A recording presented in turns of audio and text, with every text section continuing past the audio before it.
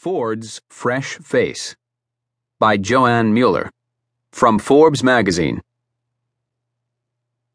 An elegant blue sedan parked in a Ford Motor Company design studio gradually awakens when it senses Chief Executive Mark Fields approaching.